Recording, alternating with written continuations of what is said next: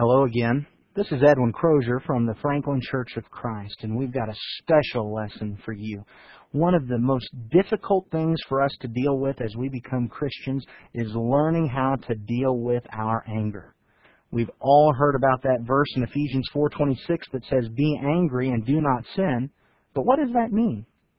In this lesson, we turn to that verse and examine it to see exactly what is allowed and what is not, and how we as Christians ought to deal with anger. So please, open your Bible to Ephesians chapter 4 and verse 26, and let's learn how to be angry and sin not. Somewhere a Christian man screams at his wife, throws things around the house, and even punches holes in the wall. But then on Sunday he comes to church as though there's nothing the matter. Somewhere there's a Christian woman who holds grudges against her husband, her mother-in-law, her neighbor, and even the elders in the church. She talks badly about them behind their back. She's resentful of them and bitter towards them.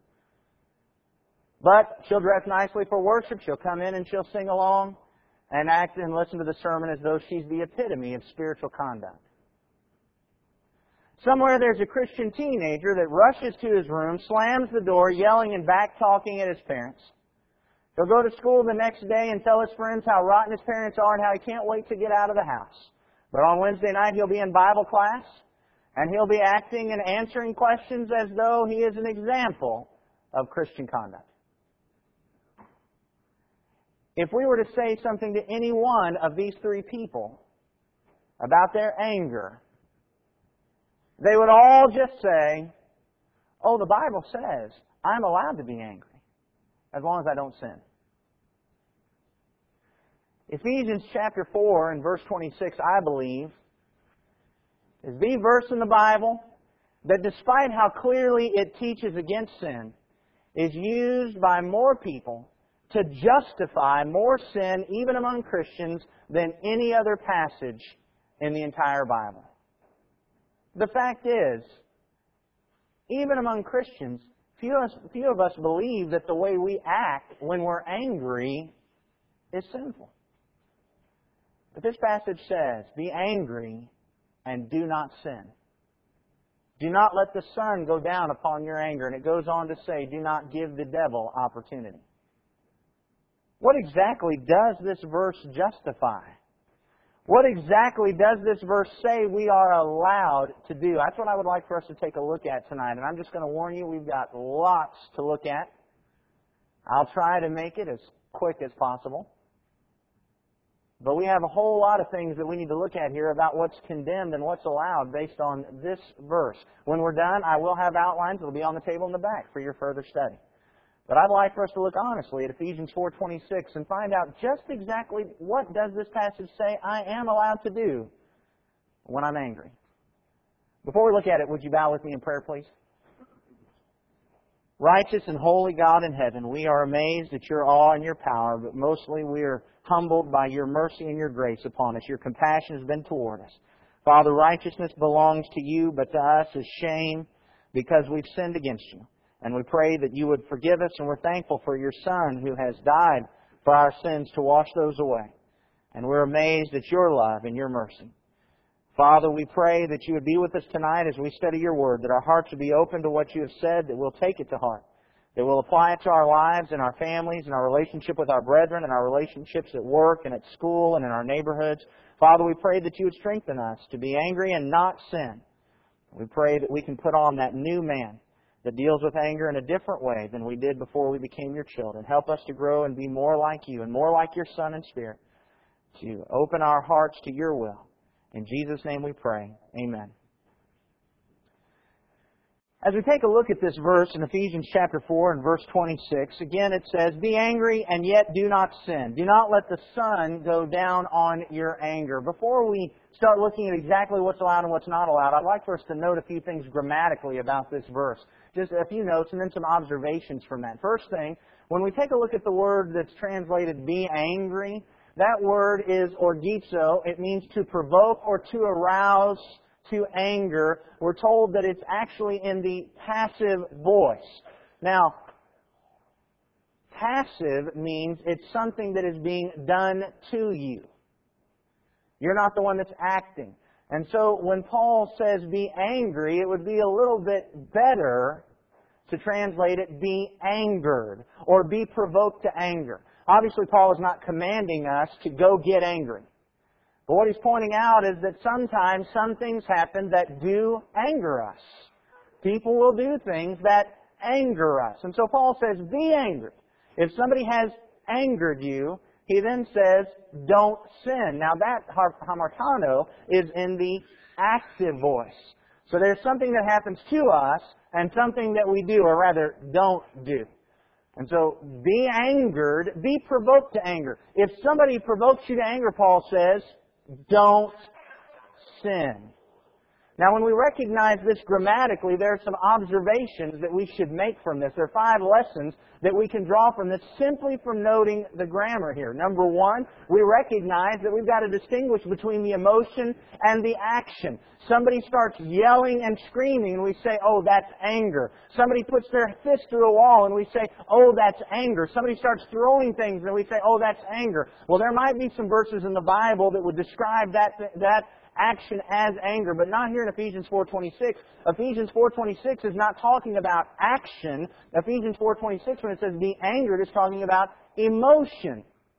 When it says be angered, it's talking about what's going on the inside, the turmoil, the displeasure, the being upset that's happening on the inside. It doesn't say anything about what we do on the outside. That's the second half of the statement where it says, don't sin. When it says we've got to distinguish between the emotion and the action. Here it says that you will have an emotional upheaval. Somebody will do something that causes you to have an emotional upheaval. But you've got to distinguish between that and the action, what you do based on that. And the second thing we learn from it is that anger, the emotion, is lawful. That's what this verse says is lawful. It says that we can be angered. People will do things that will upset us. It will happen. God recognizes that. There are upsetting things that occur in our world.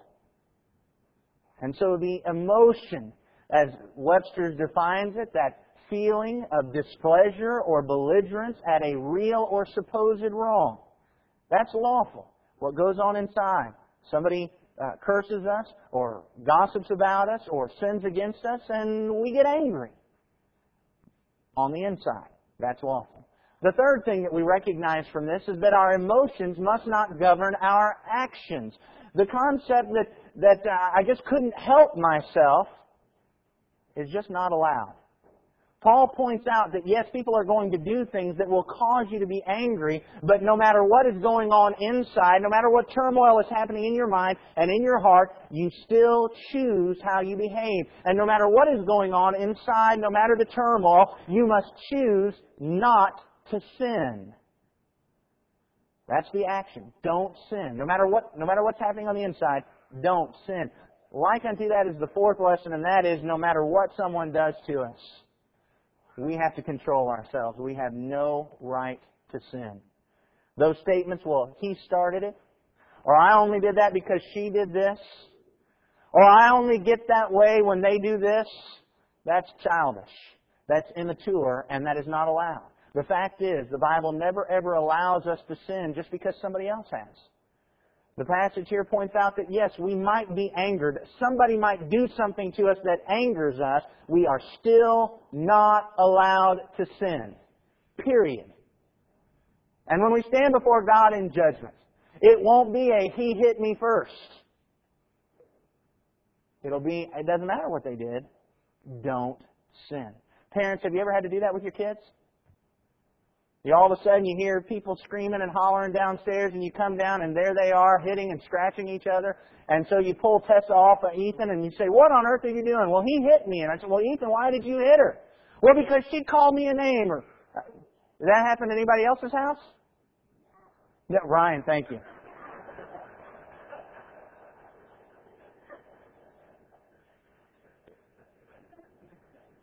See, even my kids believe they're the only ones that act that way. Listen, and what do we have to learn as parents? One of the things we have to learn, somebody gave me the advice a long time ago, look, quit trying to figure out who started it. It really doesn't matter. Because it doesn't matter what one does, the other one is not allowed to respond back in that way. And that's the same thing with us in our lives. It doesn't matter what anybody else does to us. We are not allowed to sin. period. And the fifth thing that we need to recognize, it doesn't necessarily come from this passage, but we need to remember it. Even though this passage says, be angered, be provoked to anger, we need to remember that in the context of the Bible, the Scripture still demonstrates that while there will be times in which we will be provoked to anger, the Scripture demonstrates that we as Christians shouldn't be doing that very often. And it shouldn't happen very easily. You can look in James chapter 1 and verse 19. Do you remember what James said there? This you know, my beloved brethren, but everyone must be quick to hear, slow to speak, slow to anger. I'd like for you to hear a few Proverbs. In Proverbs chapter 14. Proverbs chapter 14 and verse 17. Proverbs chapter 14 and verse 17 says, a quick-tempered man acts foolishly, and a man of evil devices is hated. Proverbs chapter 14 and verse 29. He who is slow to anger has great understanding, but he who is quick-tempered exalts folly.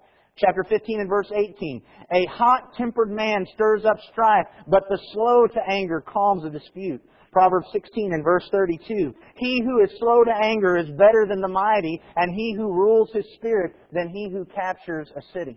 We need to recognize that while Ephesians 4:26 does demonstrate that the emotion of being angered is lawful, it's still not something that should happen for us very often. We should be working on controlling our emotions and not allowing people to have even that control over us emotionally. Be slow to anger. Before we look at what is allowed and what's not allowed, we also want to make some notes from the context. If you look in Ephesians chapter 4, we'll recognize that verse 26 and 27 are written within the context of what we find in verse 20 through 24. But you didn't learn Christ in this way. If indeed you have heard Him and have been taught in Him, just as truth is in Jesus, that in reference to your former manner of life you lay aside the old self, which is being corrupted in accordance with the lusts of deceit, and that you be renewed in the spirit of your mind, and put on the new self, which in the likeness of God has been created in righteousness and holiness of truth. The context of Ephesians chapter 4 is talking about the way we were as a non-Christian versus the way we are now that we're Christians. It's old man versus new man. And anger is not the only thing that's mentioned here. In fact, we'll find out in verse 25, therefore laying aside falsehood, speak truth each one of you with his neighbor, for we're members of one another. The old man would lie. The new man is supposed to tell the truth.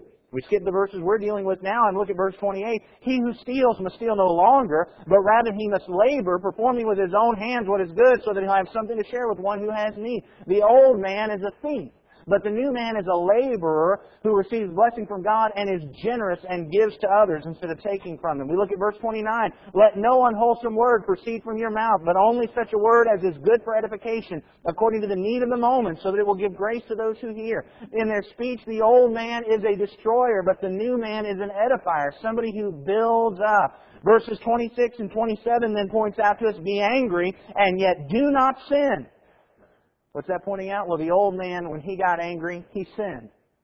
The new man, when he gets angry, he doesn't sin. There are two observations that we need to make from recognizing this about the context. The very first one is that means that when we become Christians, we ought to be doing things differently. The way we act and react when we're angered needs to change, because we're putting off that old man and putting on the new man. Just as we quit lying and start telling the truth, just as we quit stealing and start laboring and being generous, just as we quit being a destroyer in our speech and start edifying, we should quit sinning when we're angry and start being holy when we're angry. And the second thing that we observe from this is that the Bible's advice on anger is different from the world's advice.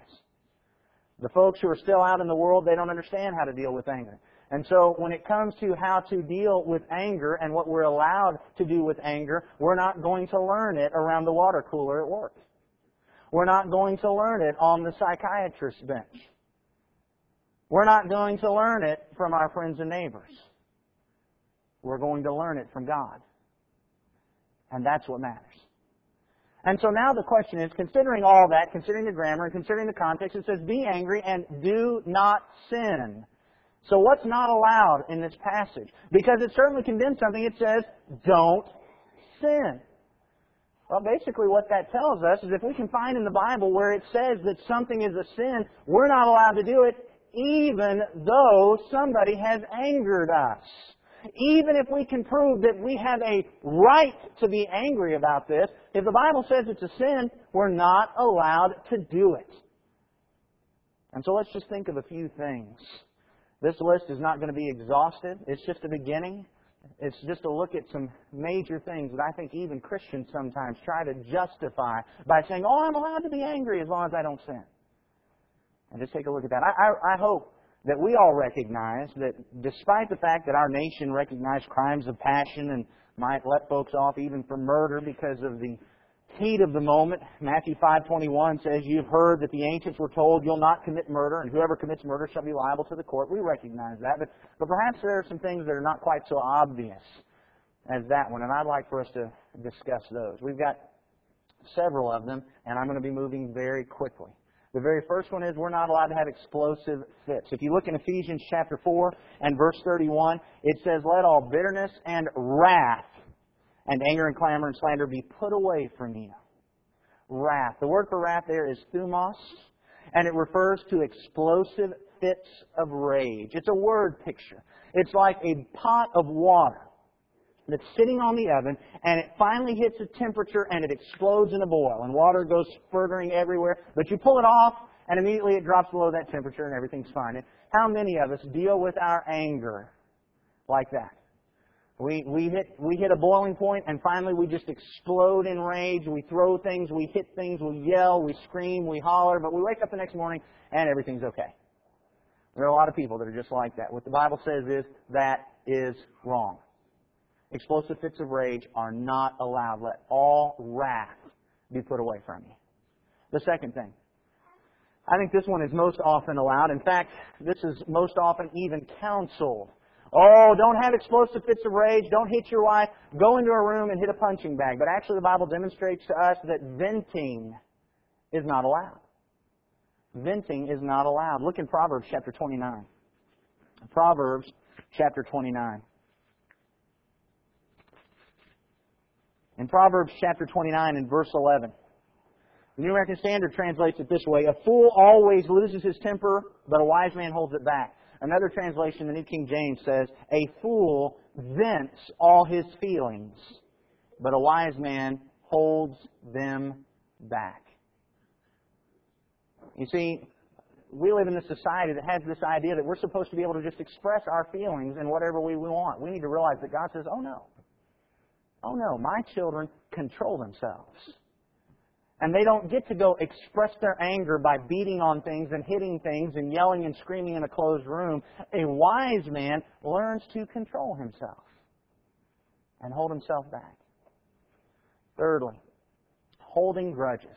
Ephesians 4:26 is very clear about that. Be angry and don't sin.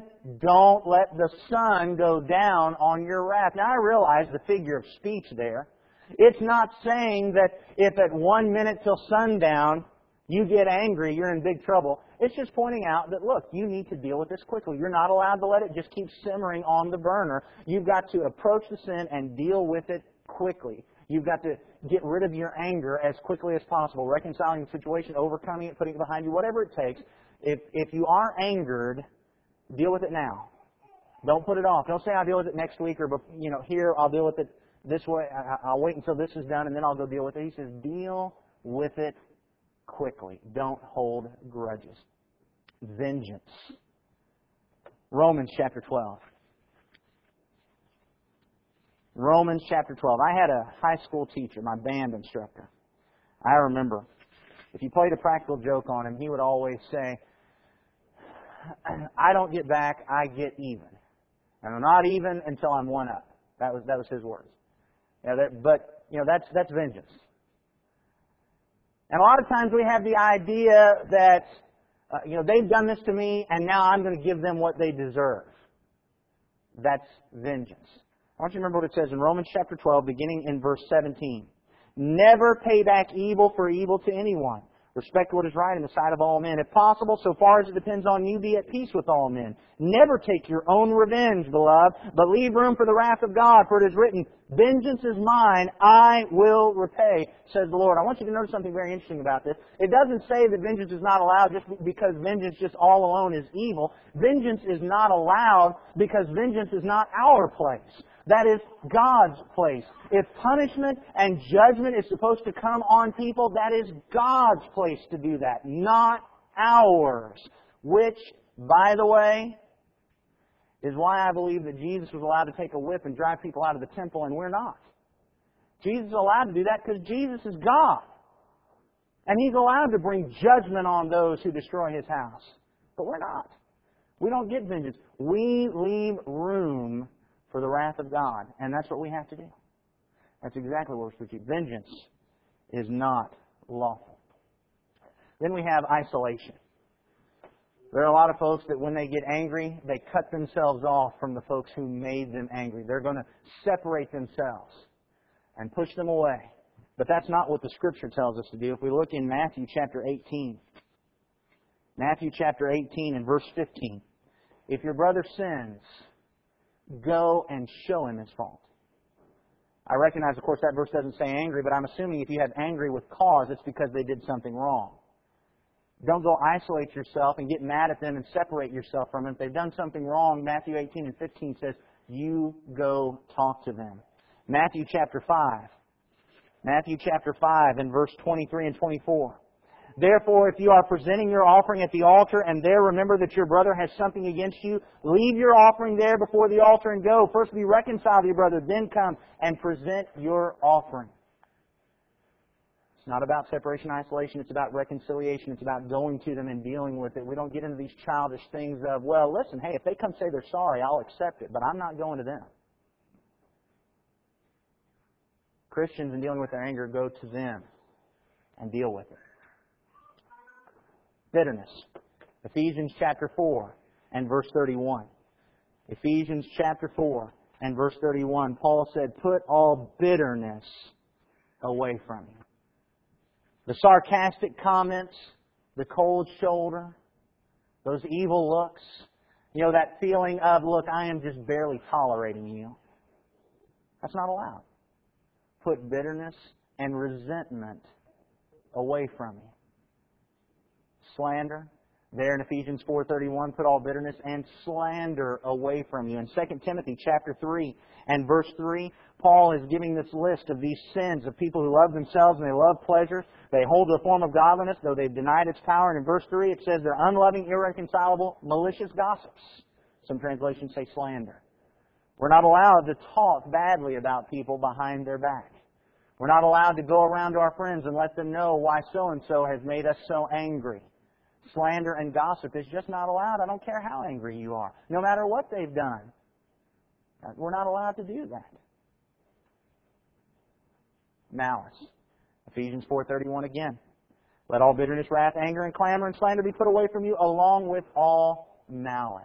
Malice is the idea of evil intention. I want bad things to happen to them. Malice might even go to that next step of I'm going to cause bad things to happen to them. But we as Christians, when we're angry, we don't sit there and think about all the bad things we want to happen to the person who made us angry. Because that's a sin. Malice is not allowed. Corrupt speech. Ephesians chapter 4 and verse 29, we've already read it once tonight. Let no unwholesome word proceed from your mouth, but only such a word as is good for edification according to the need of the moment, so that it'll give grace to those who hear. When you call that person that name, is that edifying and building up? Of course not. And so in the heat of the moment when you're angry, we're not allowed to call people names. We're not allowed to make false accusations against them. Even when we're angry, what are we supposed to do? We're supposed to have good speech that builds up, not tearing down. We're not allowed corrupt speech. And finally, forsaking responsibilities. In James chapter 4 and verse 17, James chapter 4 and verse 17, the Scripture says, therefore, to one who knows the right thing to do and does not do it, to him it is sin. It doesn't matter how angry they made you. It doesn't matter if it's your wife, your husband, your kid, or your parents, your neighbor, your boss, your employee. It doesn't matter. As Christians, whatever they do, no matter how angry they've made us, we are not allowed to forsake our responsibilities. I do not know how many times I have talked with husbands and wives, and this is the problem. Well, listen, I would do what you're saying if he would do it. I would do what you're saying if she would do it. Well, we can't make them do it. But the Bible says, to him who knows what they're supposed to do, and they're not doing it, doesn't matter if they're angry. it's still sin.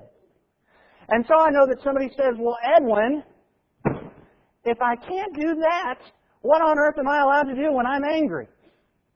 I'll show you. The very first thing that you're allowed to do when you're angry is you're allowed to love the person who made you angry. In fact, this is going to be the very first defense that we have regarding anger. 1 Corinthians chapter 13 and verse 5. Do you remember what it says about love? It says, love is patient, it's kind, it's not jealous, it doesn't brag, it's not arrogant, it doesn't act unbecomingly, it doesn't seek its own, is not provoked. When we love the person, that's going to be our number one defense. That's going to help keep us from getting angry to begin with. That's one of the things that's going to help us follow. Remember James 1:19, don't be quick to anger. All those passages in Proverbs, being slow to anger, slow to wrath. Love is our first line of defense. When we are made angry, we're allowed to love. Because if when we're angry, we're still working out of love for the person who angered us, we still want what's best for them. And so we're going to be doing what is right and treating them properly. So when you're angry, you're allowed to love. When you're angry, and when you've been angered, you're allowed to pray. In Ephesians chapter 4 and verse 27, he said, do not give the devil an opportunity. When anger comes into our hearts, it opens the door for the devil. And basically what Paul is pointing out is be angry and don't sin, but look, you got to understand this, when you're angry, it sure is a lot easier to sin. Don't give the devil that opportunity. Deal with it now and close that door. When we recognize that that anger in our heart opens the door for the devil, then we remember what Jesus said as He gave that model prayer back in Matthew chapter 6. And in verse 13 of that prayer, He said, do not lead us into temptation, but deliver us from evil, or from the evil one. We recognize that anger is coming into our heart. And now we've given the devil an opportunity, and we want God to deliver us from the evil one. If you've gotten angry, you need to make sure you're acting from love, and then you need to pray. Make sure you've still got their best interest at heart, and pray to God that He'll help you do that and deliver you from the evil one and close that door on him. But not only that, you also need to pray for the person who sinned against you or made you angry. Remember Jesus in Luke chapter 23? There He is on the cross. He looks at all those people that are hurling abuse and slander at Him, and what's He say? He prays to God, Father, forgive them. They don't know what they're doing. We need to pray for them, that they would be forgiven, that they would repent and do what's right. The third thing that we can do is look at yourself first. Remove the plank in your own eye first. Look at Matthew chapter 7. In Matthew chapter 7, beginning at verse 3, Jesus said, why do you look at the speck that's in your brother's eye, but do not notice the log that's in your own eye? Or how can you say to your brother, let me take the speck out of your eye, and behold, the log is in your own eye? You hypocrite, first take the log out of your own eye, and then you'll see clearly to take the speck out of your brother's eye. Typically, when we read this passage, we think that this means that we're doing the same thing we're getting on to somebody else about. That's not the strict meaning of this passage. That's part of it. But when you take a look at a plank being in your eye, what does that represent? That represents something that's blocking your perception, that's hindering your view of being able to see accurately what's going on. It certainly may be that you're doing the same thing and don't want to admit it. It certainly may be that you have done wrong yourself and don't want to fess up. I mean, I have to admit that a lot of times if Maria and I get into an argument and I get the most angry, it's because I know she's got me. And I can't get out of it. And so what I'd rather do is just yell at her. I mean, I just have to go ahead and confess that because I know y'all are going to go up to her afterwards and say, how does Edwin do with all this stuff? She'll tell you, so I might as well confess where my problems are. Yeah, when it may be that we've been doing it ourselves and we get defensive, and that may be the plank that's in our eye. But then again, it may also be arrogance and pride on our part. It may be that we just think everything's about us and they weren't doing anything about us, but we took it that way. It may be that we don't know. There's other information that we don't know about. Whatever it is that's blocking our perception of the situation, we need to remove it from our eye before we begin to start trying to remove something out of somebody else's eye. And so, whenever we're angry, we need to love, we need to pray, and we need to look at ourselves first. Fourth, we can grieve. Look in Mark chapter 5 and verse 3. In Mark chapter 5 and verse 3. Wait a minute. Mark 3 and verse 5. In Mark chapter 3 and verse 5, the Pharisees were trying to trap Jesus. And they put a man with a withered hand before him, and we're going to see what he was going to do with him on the Sabbath. And in verse 5 it says, after looking around at them with anger, grieved at their hardness of heart. He was made angry, but notice what he did. He was grieved. See, the problem is most of the time when we're angry, we're so bent on what they're doing to us. We don't think about what they're doing to their own soul. And even though Jesus was angered by their hardness of heart, He was grieved because He knew what this was doing to their soul. 1 Corinthians chapter 5 and verse 2. 1 Corinthians chapter 5 and verse 2 says, you have become arrogant and have not mourned instead, so that the one who had done this deed would be removed from your midst. When other people are sinning, even when it's against us, we ought to be able to look at their soul and what it's doing to their soul and how it's condemning them and mourn and grieve over it. Because I tell you, when we've got that love that mourns and grieves when somebody else is sinning, even when they're sinning against us, we're not going to sin when we're angry. Because what we'll want is for them to overcome and be right with God. Do good. Back in Romans chapter 12. In Romans chapter 12, verse 14. Bless those who persecute you. Bless and do not curse. Verse 17 says, never pay back evil for evil to anyone. Verse 20, if your enemy is hungry, feed him. If he's thirsty, give him a drink, for in so doing you'll heap burning coals on his head. Do not be overcome by evil, but overcome evil with good. Don't respond in kind. Somebody's done something wrong to you, don't do it back. Do good things to them. I heard a story about a preacher who had moved into an area and started teaching on some things that his landlord, who was a member of the church, didn't like. And so he had been there, he'd been helping her at her house, he'd go over and cut her grass, it was just all part of it. And she booted him out because he was preaching on things that she didn't like. You know what he did? He kept on cutting her grass, he kept on going over and fixing things. And one night after services, I'm told, as she walked out, she just walked up to him in tears and said, you're killing me. And after that, I'm told that if you ever insulted this preacher in front of her, you were in trouble. You see, do good. Don't respond in kind. We're allowed to do that when we're angry. Speak gently. Proverbs chapter 15 and verse 1, we all know that passage. A soft answer turns away wrath. Galatians chapter 6 and verse 1. In Galatians chapter 6 and verse 1, brethren, if anyone is caught in any trespass, you who are spiritual, restore such a one in a spirit of gentleness. As we go to restore them, we should speak gently. And of course, we've already looked at Ephesians 4:29 that talks about not letting any corrupt speech come out, but only such as is good for edification. We can speak gently to them. Now, if in fact, after we've done all this, we realize that yes, they have sinned. Once we've removed the plank from our eye, we've prayed, we're agreed, we're doing good, we're loving them, it may be necessary for us to rebuke them. I mean, when people sin, we are supposed to rebuke them. Luke chapter 17. Luke chapter 17 and verse 3 says, be on your guard. If your brother sins, rebuke him. But remember, while you're doing that, you're still supposed to be following our last rule, and that's speak gently. While you're rebuking them and reproving them and exhorting them and pointing out to them that what they did was wrong, you're supposed to be doing it with a spirit of gentleness. We look in Matthew chapter 18. Matthew chapter 18 and verse 15.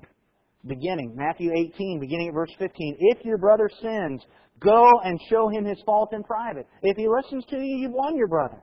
But if he does not listen to you, take one or two more with you, so that by the mouth of two or three witnesses every fact may be confirmed. If he refuses to listen to you, then tell it to the church. And if he refuses to listen even to the church, let him be to you as a Gentile and a tax collector. We recognize that if somebody's actually sinned, and we're angry about it, or of course even if we're not really angry about it, if they sin, we're supposed to go to them and rebuke them. Talk to them about it privately. If they listen and repent, we've won our brother. Everything's good. If not, then we're allowed to take two or three with us to go talk to them. If they listen and repent, that's good. If not, then we're allowed to bring it before the church. If they listen to the church, that's good. If not, then we're allowed for them to be to us as a tax collector and a Gentile, because their sin has separated them from God. And we need to keep in mind while we're doing this, it's still with gentleness and with the motivation of we want them to return. It's not, hey, I'm putting you in your place. It's not, I'm exposing you to the world so that they'll know exactly what you really are. It's, I want you to be right with God. And even if we have to go through this whole process, going ourselves, taking 2 or 3, taking to the church, and then they become as a Gentile and a tax collector. 2 Thessalonians chapter 3. 2 Thessalonians chapter 3 points out that they're still not our enemy. In 2 Thessalonians chapter 3 and verse 14 it says, if anyone does not obey our instruction in this letter, take special note of that person and do not associate with him so that he'll be put to shame. Yet do not regard him as an enemy, but admonish him as a brother. As we pointed out, all this is about reconciliation. We're allowed to reconcile. Matthew chapter 5, remember we've already read that passage. What did he point out there? Even if you're at the altar with your gift, go and reconcile and then come back. That's how important it is to God. God is pointing out that even if we're here at worship, if we're allowing anger to linger on, it's going to hinder us. And so reconcile. And of course, what that leads to is as we're striving to reconcile, if they repent, we're allowed to forgive them. In Luke chapter 17 and verse 3, it said, be on your guard. If your brother sins, rebuke him. If he repents, forgive him. If he sins against you 7 times a day and returns to you 7 times saying, I repent, forgive him. Let me read that maybe a little different way, something that might drive it home a little bit more. Be on your guard. If your husband sins, rebuke him. If he repents, forgive him. If he sins against you 7 times a day and returns to you 7 times a day, say, I repent, forgive him.